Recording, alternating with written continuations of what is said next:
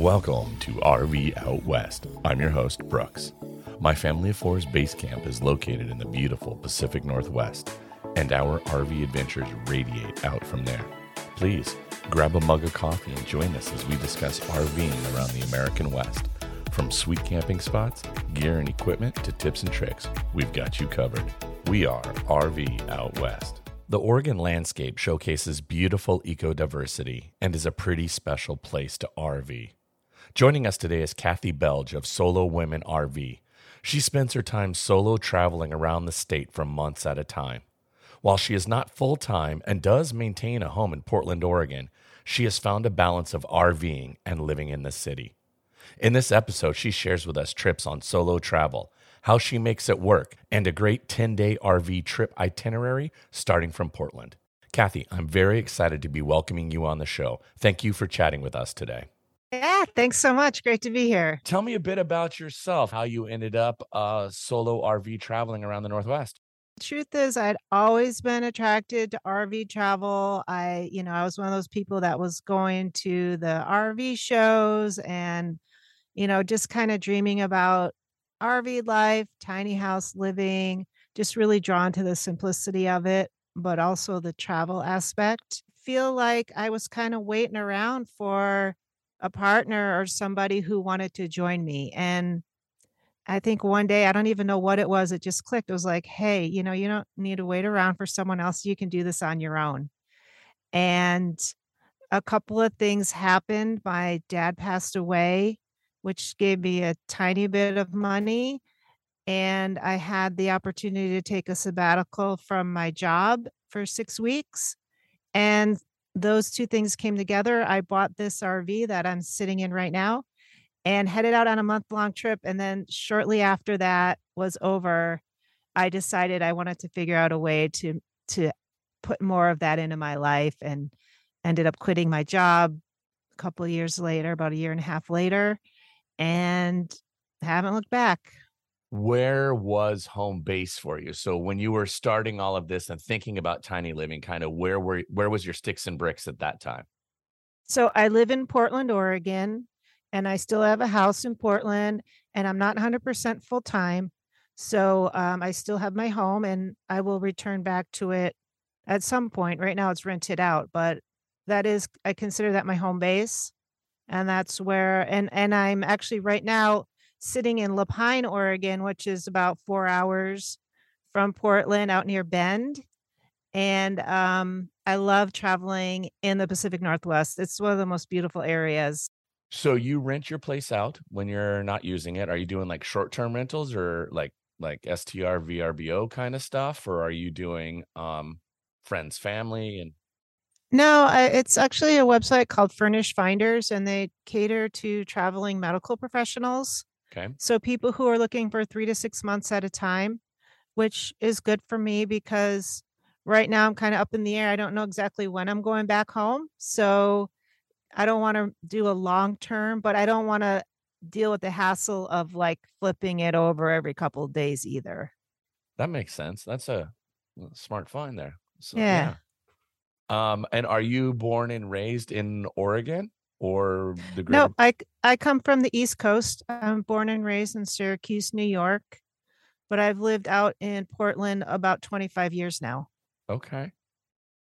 So doing the solo RV travel thing, I think a lot of listeners on their minds, has there ever been a situation, it's been scary, spooky, startling, here's on the next standing up kind of thing? And can you share a little bit about that? I can. Yeah, I did have one situation that was a little bit scary. And let me preface this by saying I love Harvest Hosts and I stay at them and feel very safe with them. I'm not sure if you're familiar with Harvest Hosts, but I happen to be staying at a Harvest Hosts in Idaho. And as a solo woman, as a queer person, traveling through Idaho can be a scary place to be. And I was actually traveling through there right after the incident with the Coeur d'Alene Pride event, where there was all those white nationalists who came through And they all got arrested in the U-Haul, right? Yeah. So I I was passing through there. I kind of didn't want to stay in Idaho, but it was like a long day and I needed to stop. So I stayed at this, it was a golf course. And the golf course was lovely. The hosts were lovely. I actually met someone who was on the board of directors. Everything was wonderful until everybody left and it shut down. And there was a bunch of teenage boys who were zooming around on the golf carts and just kind of circling my RV. And I was there all by myself. There was no one else there. It's at the end, long dead end road. And, hooting and hollering. It was pretty scary. It was definitely a scary situation. They didn't approach my RV, they didn't knock on it, but I know they were just trying to intimidate me. And that was just, I don't know if it was because I was solo. I don't even know if they knew I was solo in there. But that's literally the only scary situation that I've ever had, though. I mean, I feel like doing this for 4 years and having one incident like that can happen to you no matter where you are, right? In the city or I would whatever. totally agree. Yeah. Absolutely. What tips and suggestions do you have for those looking to do solo travel? I say don't let being solo hold you back from travel. I'm going to say this, there will be times when you might be scared.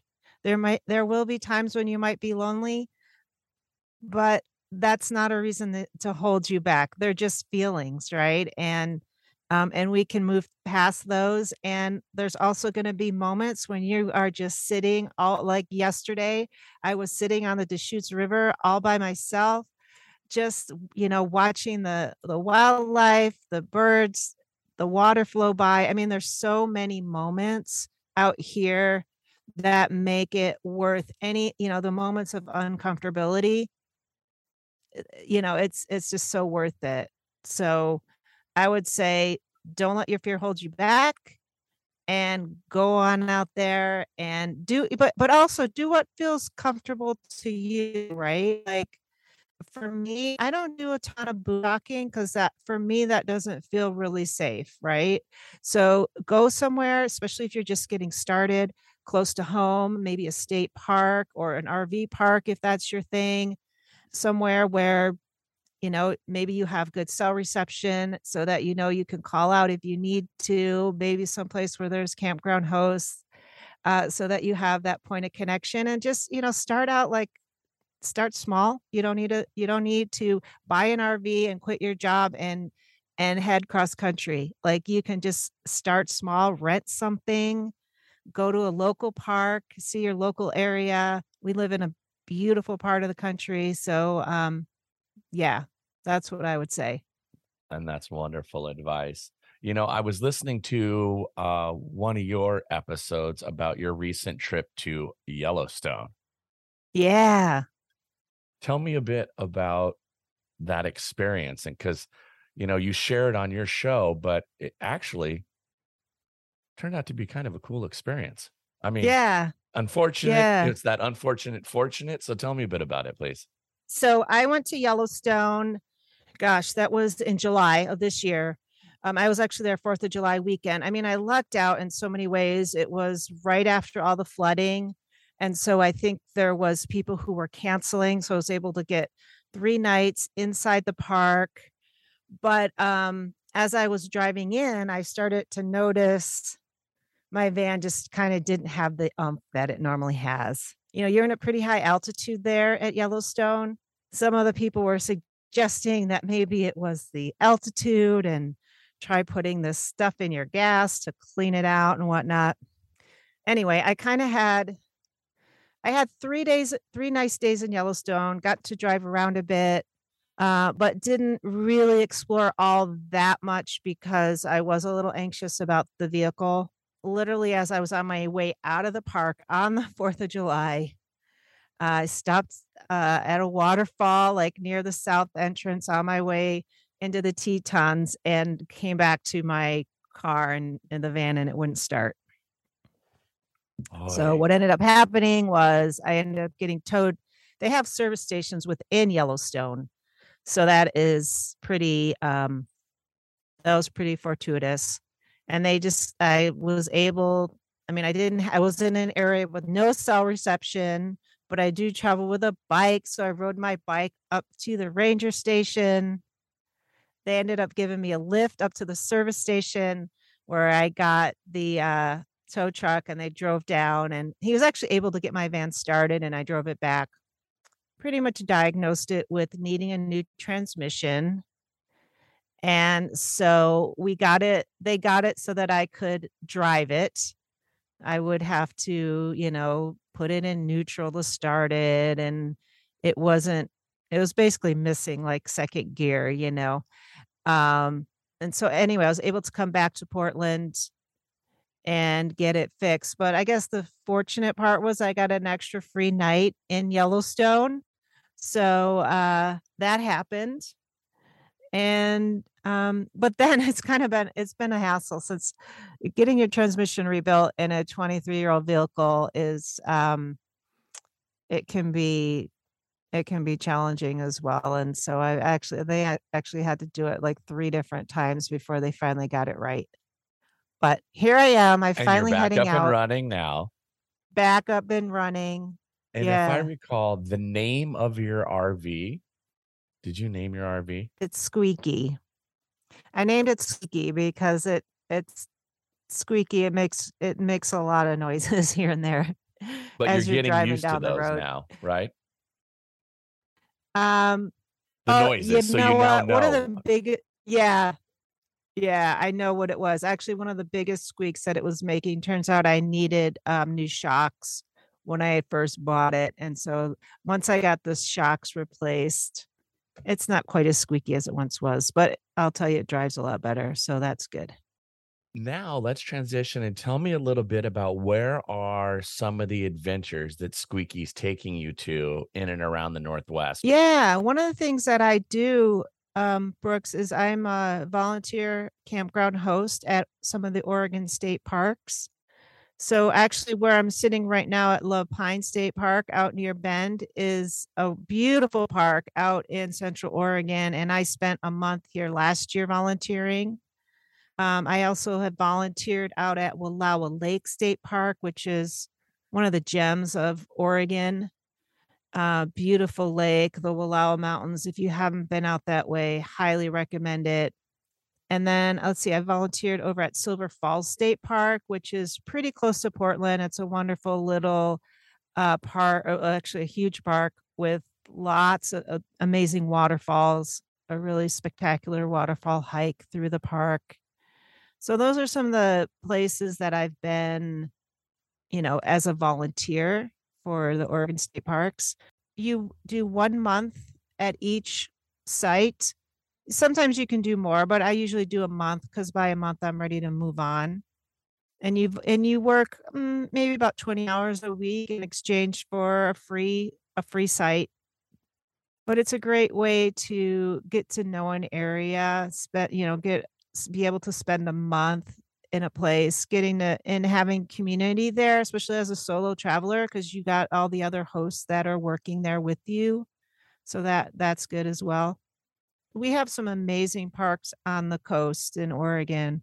I love Fort Stevens State Park. Mm-hmm. I love Cape Lookout, Nehalem Bay. Yeah, we have some really gorgeous state parks in Oregon.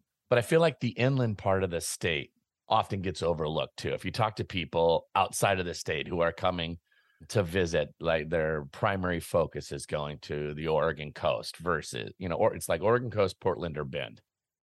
And they're missing a lot of other cool stuff in the state. Yeah. So tell me, if I were to fly into Portland, rent an RV, and I've got 10 days. So I've only taken a week off from work. So maybe I fly in Friday night or Saturday, and I'm there basically a week. So, 7 to 10-ish days. What would be the idyllic loop or in out? Give me an itinerary for the perfect Oregon 10-day trip. You know what? You're going to miss the coast, but I'll tell you the Columbia River Gorge and Mount Hood would be the area that I would send you to. As a matter of fact, I just spent some time there. You start off from Portland, you can head just maybe about 40 miles down the road. You're going to end up in Cascade Locks.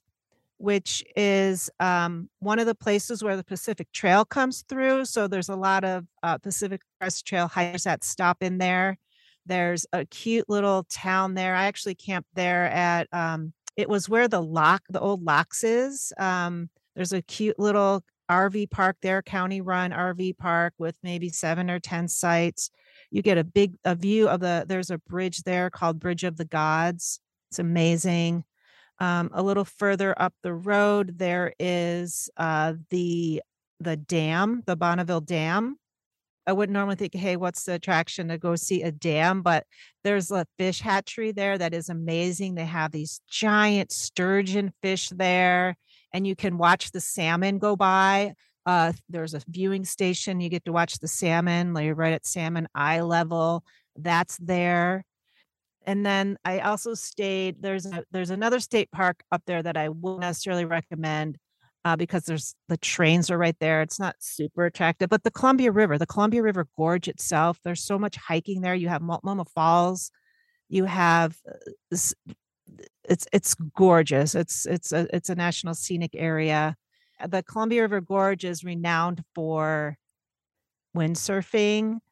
So you can just hang out by the beach and watch the windsurfers and the kite surfers go by.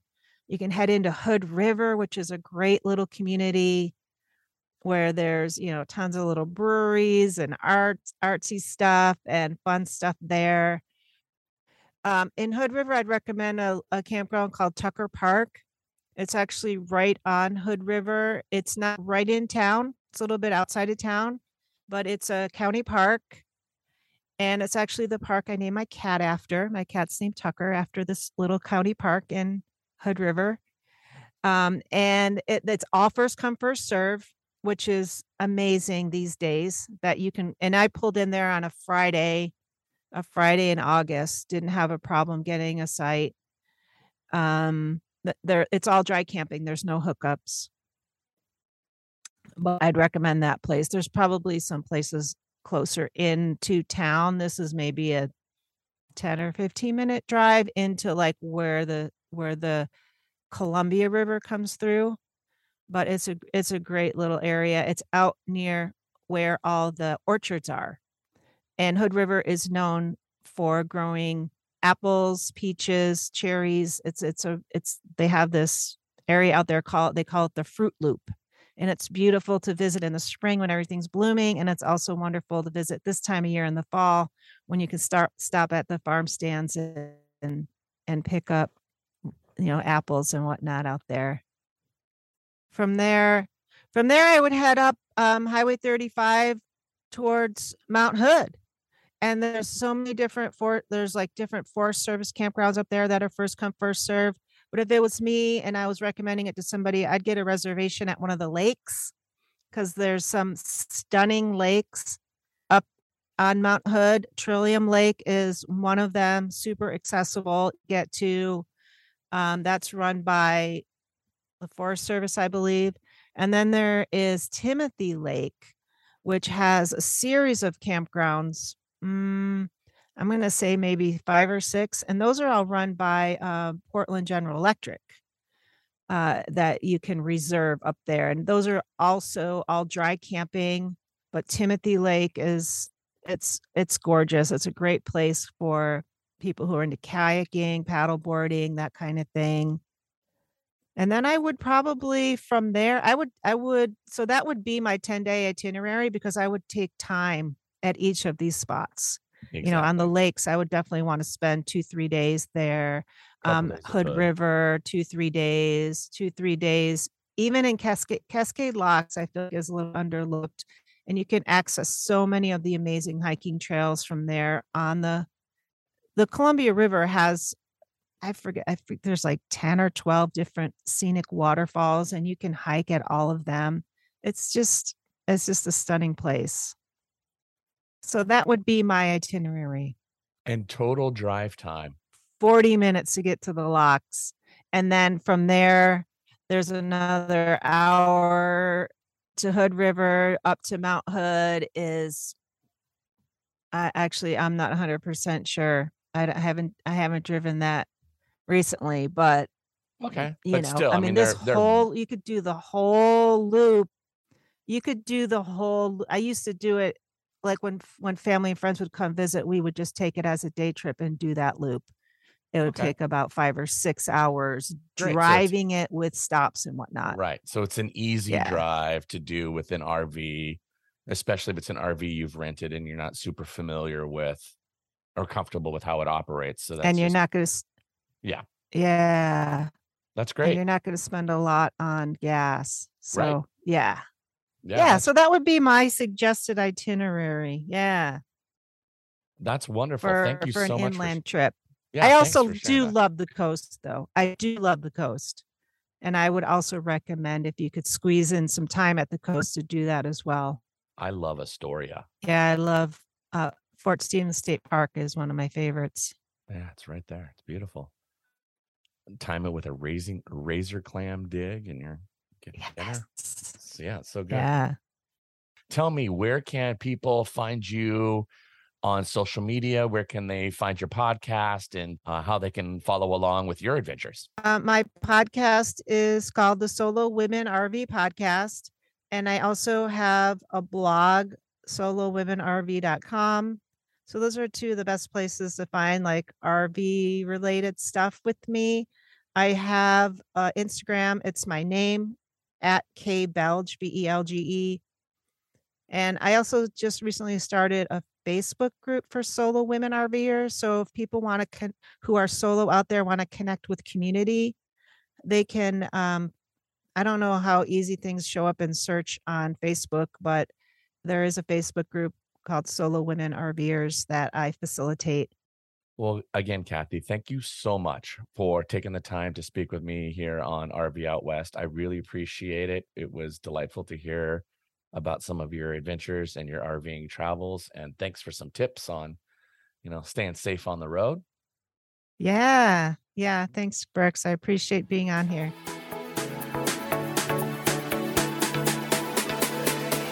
It's time for our pit stop. Traveling with a dog means there's more to pack, and with another sentient being, it adds to the complexity of RVing.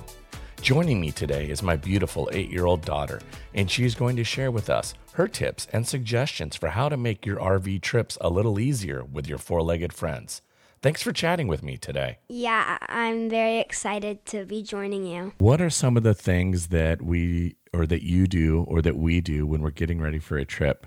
And what do we do to get Miss Penelope ready? Sometimes if it's like not like a month long, but it's like maybe a week, I would put some of her food and measure out the scoops into a plastic bag.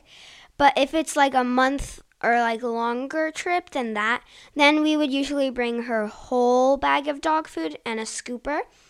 And we got, I'm pretty sure on Amazon, like a dog water bottle. If you press a button and hold it down, water comes out of it, so the dog can drink it. But if you you can lock it so water can't come out, and you can also make it so the water goes back in. What about on travel days? Do you have any tips or suggestions on what pet owners and dog owners should do on big, long travel days? So we usually just bring her dog bed and put it in the middle of me and my brother. So we also sometimes bring like a toy. And she usually just gets on our laps and just snuggles us, and sometimes stays in her own dog bed.